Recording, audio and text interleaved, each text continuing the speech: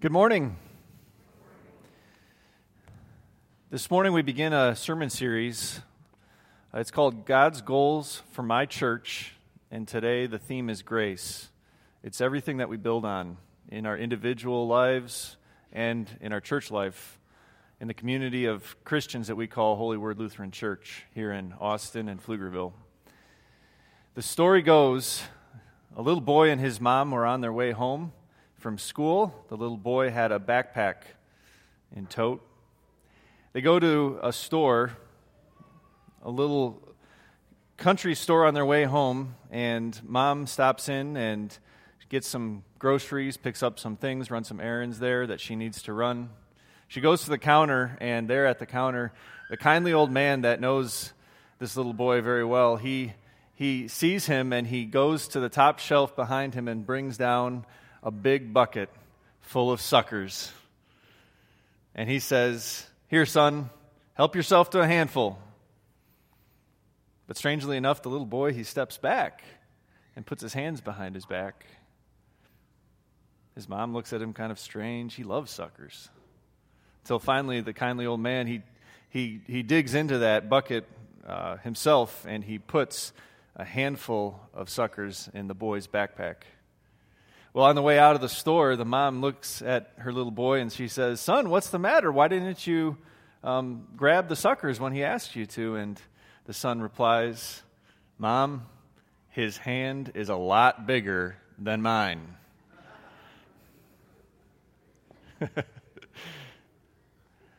I wonder how often I stand in God's store and I fumble around with my little hands, almost acting like God's blessings need to be earned or they need to be deserved or like I need to shoplift God's blessings from Him because He's so stingy and He's so mean. Why is that?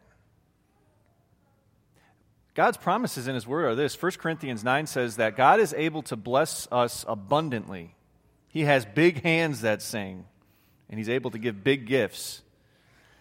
And then in Ephesians, the chapter 1, the verse before us, it says that God has blessed us in every way. That means that He's saying that He has big hands and He's ready to give these big blessings. But then why is it in my life that I believe that somehow I'm not being blessed or God isn't being kind or I'm not getting the things that I want to get? I didn't get them for Christmas and I didn't get them last Christmas and God's holding back something from me.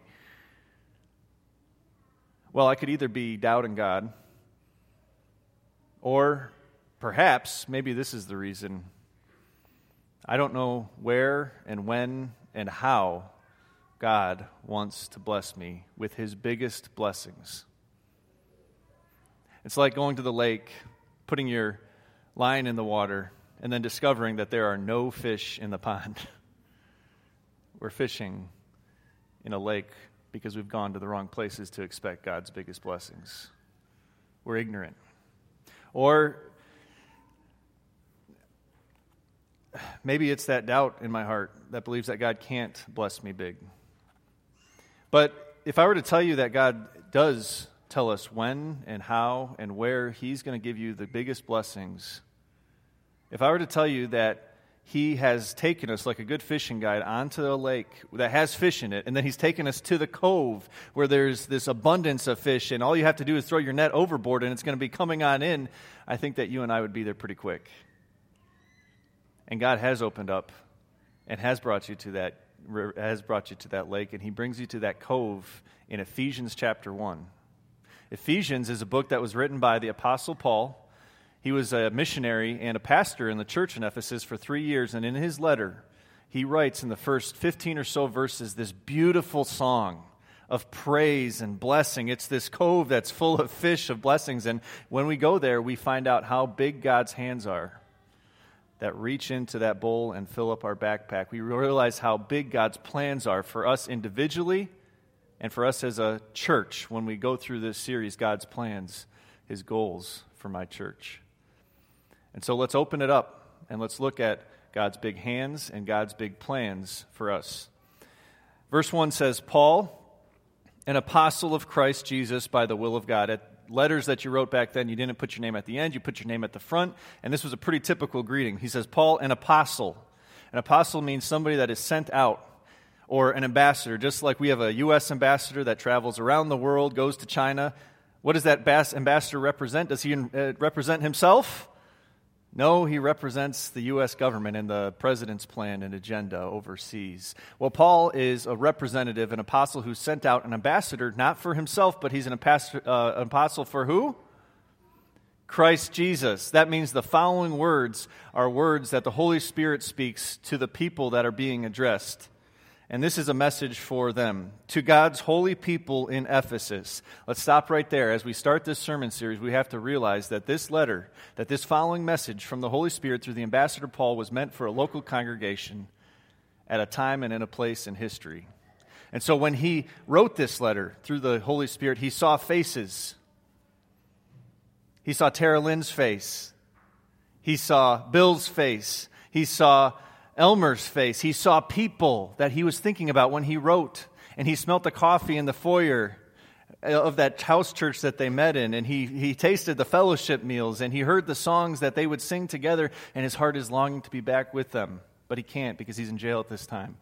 He's thinking about people in a real place, in a real time, in a church with a church directory. There was a church there that he's writing to. And so the application for us is this: the words that we're about to hear, we can apply to a local congregation, a group of believers that get together, that have fellowship, that have worship, that have in-home Bible studies, and we can apply it to our lives. But let's say that you just came into Holy Word right now, and you're a visitor, and you're wondering, yeah, that's great, Pastor, you're talking about your church and your people in these verses, but the verse goes on and it says this: and believers in Christ Jesus. In other words, this message is to be broadcast to all people who put their faith in Jesus Christ. And maybe you're listening right now as a first-time attender, or maybe you're listening over the airwaves. If you put your faith in Christ Jesus, these following words are true for you as well. And this is a beautiful, big hands and big plans from God for you in your individual life. So as we go through these verses, 2 questions. What is God asking of my church? And what is God asking of me? How is he moving me? How is he moving my church with his grace? Okay? Grace and peace to you from God our Father and the Lord Jesus Christ. That's the message right there. Grace and peace to you individually and to your church. Amen. Sermon over. Series over. I just saved you 3 weeks right there. That's it. That's the big gift. Pastors have to keep preaching over 5 minutes. Impossible for us to do less. So, grace and peace are yours. What's that saying is this: there's a free gift. You heard about it in the Ephesians chapter 2 reading. It is by grace you've been saved through faith. That means that you can't pay for it. You can't earn it. It's a free gift. You can't even pay it back because the gift is so big. And that grace that has been shown to you is peace. It's peace. God's message for me and my church is this: my hands pour out peace. And he did that in verse 7 when you read later on. In him we have redemption through his blood, the forgiveness of sins. God's grace and his big blessings come. And when we think, well, where, God? Where are your blessings? Well, he brings you to the lake and he brings you to his cross, where he spread out his big, generous hands and he had them pierced. Because you and I are sinners and we can't stand in front of a holy God. And there had to be a payment for that sin. Otherwise, we would suffer hell. And Jesus suffered hell there on the cross. And it's through his blood and through his big, generous hands for free that he won you back, that he forgave your sins, and that he gives you eternal life. This is the foundation of the series. This is the foundation of our lives individually and as a congregation. God's hands pour out peace on the cross for free. And we're not going to change that message, not in our sermons, not in our counseling, not in our in-home Bible studies. That is the foundation of everything else that we teach and think and do and encourage. God's hands that pour out peace.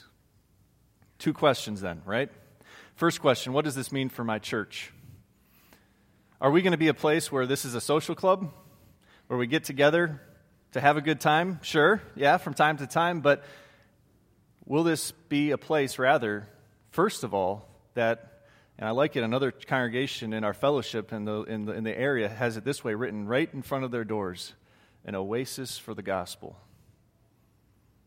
Will this be a place that we come together to receive gifts, not to do for God, but to receive gifts like forgiveness in your baptism, to receive gifts like forgiveness in the Lord's Supper, to receive gifts when we hear the Word of God preached, to receive gifts in mutual encouragement and singing.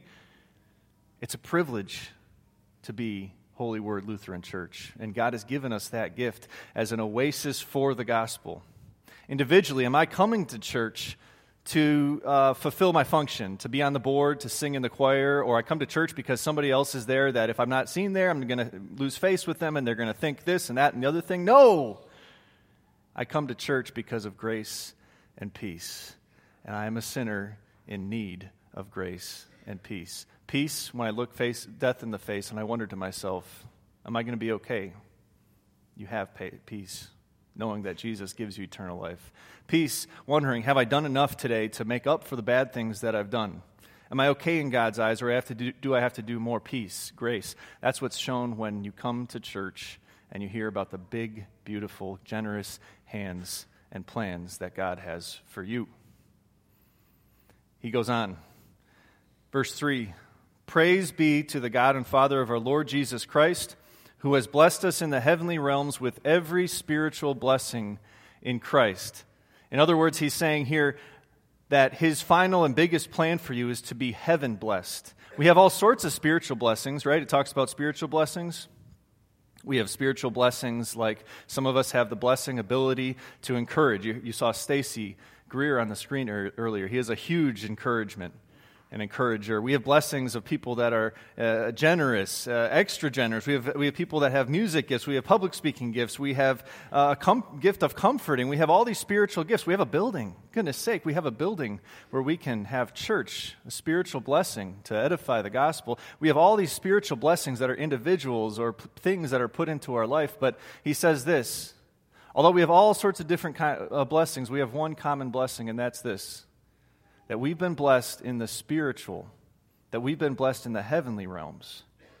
And that's not just a blessing that just Pastor Dan has, but it goes from pulpit to pew to your home to your life.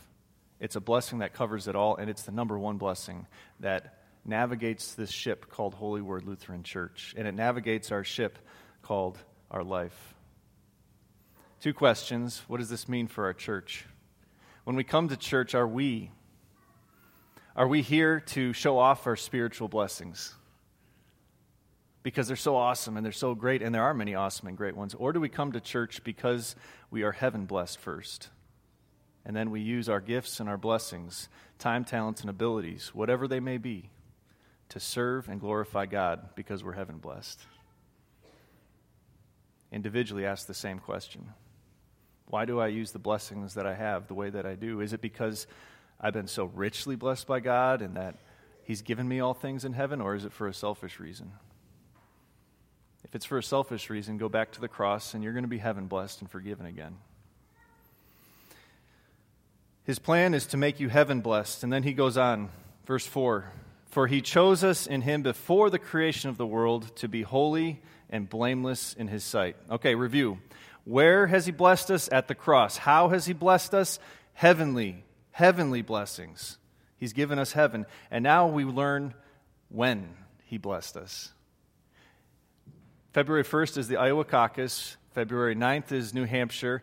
And November 8th, 2016 is the presidential election. And before that time, from now till then, you're going to hear stump speeches. You're going to hear reasons for people to be elected. You're going to hear reasons to not elect people. You're going to hear foreign and domestic policy, and you're going to hear debates, all so that person can get elected and be chosen by us, the people. Okay? That's the way it works in America, but that's not the way it works with God. This is the way it works with God. You and I never had a stump speech. And if we did have a stump speech, it'd be bad news because we're sinners. You and I never had to make a case for God to love us. But God did this. It says, before the creation of the world, He and His big, generous hand cast a vote for you. That means that He accepted you. That means that He chose you to be part of His family before the creation of time. That's how much that He loved you. So my question is this: what does that mean for my church? That means that I'm going to treat you just the same way that God treated you. He treated you with care, He treated you with concern, and He treated you the way that you would want to be treated, but He did that even before the beginning of time. That's how thoughtful that He was. And so when I'm sitting down with a leadership meeting, when I'm sitting down with volunteers, when I'm sitting down with Christians who have been elected before the beginning of time by God because God cares for you so much, I'm going to treat you the same way, and you're going to treat me the same way, with love and care and concern. And when I meet somebody, whether it's in the neighborhood or whether it's a guest attending church, and I don't know what's on their heart, I'm going to treat them with the same love and care that would win that person over, because God loves them and gave His life for them on the cross when He put out His big, generous hands on the cross. That's how much God cared for you. And in light of that, it says, to be holy and blameless in His sight. Because God chose me before the beginning of time, I'm also going to live my life like I was chosen before the beginning of time. Not throwing my life away to the things of this world, but to live in the presence of God. It says in that last reading from Ephesians 2, verse 10, "For we are God's handiwork, created in Christ Jesus to do good works, which God prepared in advance for us to do." In other words, God looks at the way that you live your life, and God cares about it. And He cares that you do good works because He's created you to do that since the beginning of time. He predestined us for adoption to sonship through Jesus Christ, and in accordance with His pleasure and will, to the praise of His glorious grace, which He has freely given us in the one that He loves. Speaking about Jesus. Look at that in verse 5. He predestined us for adoption to what? Slavery? Did He predestine us to adoption of going to Jesus camp and living up a cleaned up life so that everybody else is impressed in us? No, He's made us not to be slaves, but He's made us to be adopted as sons and daughters.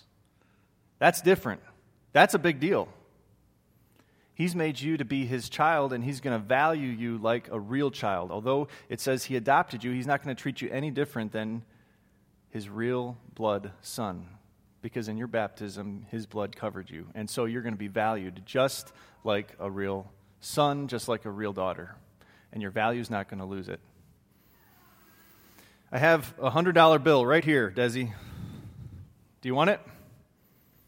Sure? Okay, she's not too excited about it. Anybody really want it? You want this? Okay, why? It's worth quite a bit, isn't it? But what if I were to take this $100 bill and fold it up kind of like this, and now you can't even see the 100 anymore, and Uncle Ben, well, he's buried somewhere in there. I don't know where. Do you still want it, even though it looks like a gum wrapper? Yes. You still want it. Why? Because it's still worth the same amount. It's still worth the same amount of money. Okay. What if I were to take this $100 bill and I were to crumple it all up just like this? And now it does look like a piece of trash. It's a gum wrapper that I got out of Rex's pocket. You still want that piece of trash right there? Why? Because it's still worth the same amount. It's still worth the same amount whether it's crisp or whether it's all crumpled up just like this, right?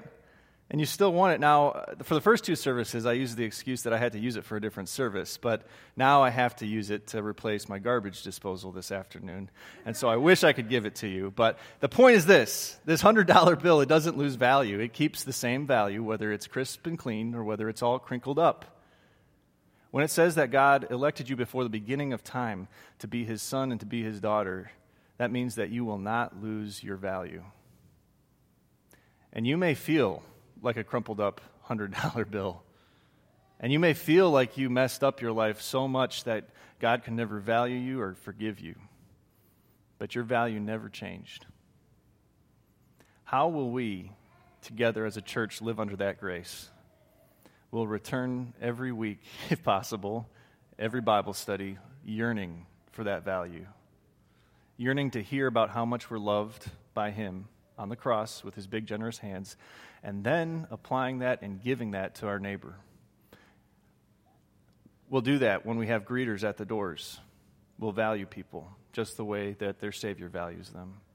We'll do that by hospitality in worship. We'll do that by hospitality in the homes. We'll do that with hospitality and gentleness and value and meetings and volunteer events. We'll do it in every aspect of ministry to keep the same value for that person that God has for you.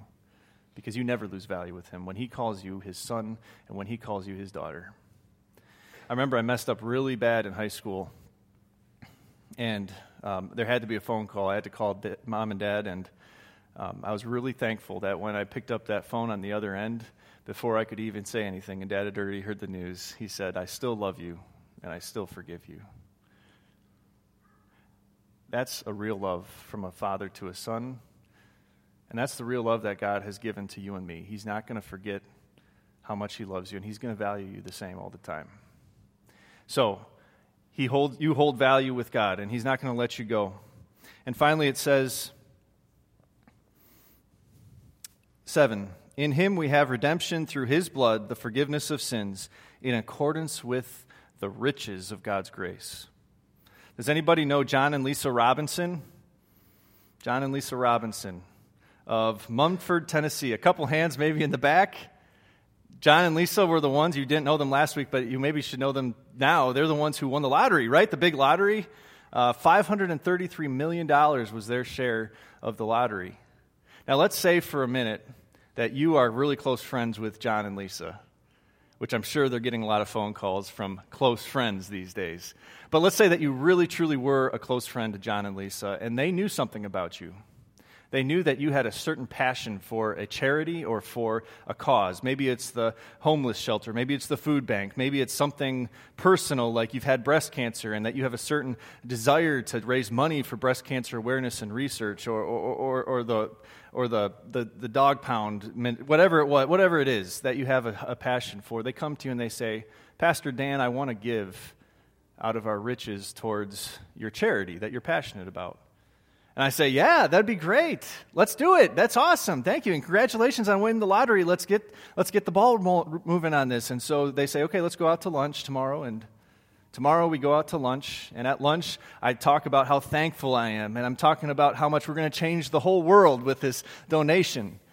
And they have a smile on their face. And I said, "You're really ready to do this?" And they said, "Yes, we want to give out of our riches." And then I wait with bated breath as they open up the checkbook and they start to write a check, and my heart is thumping with how much money are they going to give me? And they rip that check out of the checkbook and they slide it across the table to me. I pick it up, and it's $10. $10. Did John and Lisa give out of their riches? Yeah, $10 is part of $533 million. Did John and Lisa give according to their riches? No.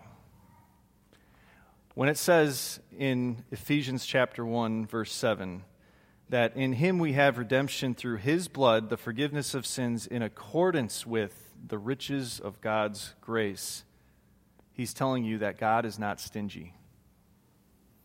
That when you walk into his store, you don't have to have feeble little hands wondering that if God is going to withhold anything from you. He has not withheld anything from you. In fact, he gives according to his riches, and the earth is the Lord's and everything in it, and he's given you according to his glorious riches and his grace. And so we can open up our backpack expecting God to bless us, and we can go to that place on the lake and say, "God, it's right here that you put all the fish. You've given me the forgiveness of sins. You've given me the how you bless me. You blessed me in the spiritual way. You've even given me all these material and blessings that I can use towards your kingdom and your glory." And then you can remember that God values you like a son and like a daughter, and that he has rich and generous hands. And finally, he says, verse 8, that he lavished on us with all wisdom and understanding, he made known to us the mystery of his will according to his good pleasure, which he purposed in Christ to be put into effect when the time reached their fulfillment, to bring unity to all things in heaven and on earth under Christ. Notice there again, he says, verse 9, he made known to us the mystery of his will. And there's a lot of things in life that are a mystery, aren't there? Why did God take my loved one when he took them?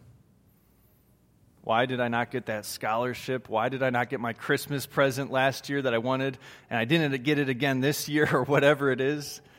Why do Minnesota kickers miss important field goals and close games in the playoffs and then Rodgers can close his eyes and launch a ball up into the air and it's a touchdown. I don't know. These are all mysteries. From small to medium to big, the mysteries exist, but there is no mystery. Notice it says, when it says, He made known to us the mystery of His will according to His good pleasure.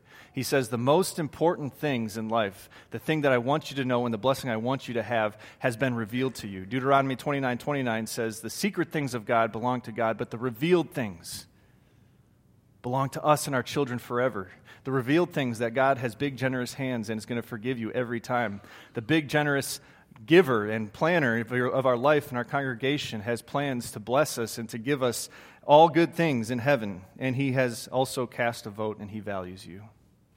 And so my prayer is for our series, for our congregation, for us individually, is to put our hope in the one who gives us all good things. For us to find the lake that He gives us and to find the place where He blesses us and He tells us when and how and where He wants to give us His biggest gifts. May God have big hands and big plans for us always. Amen.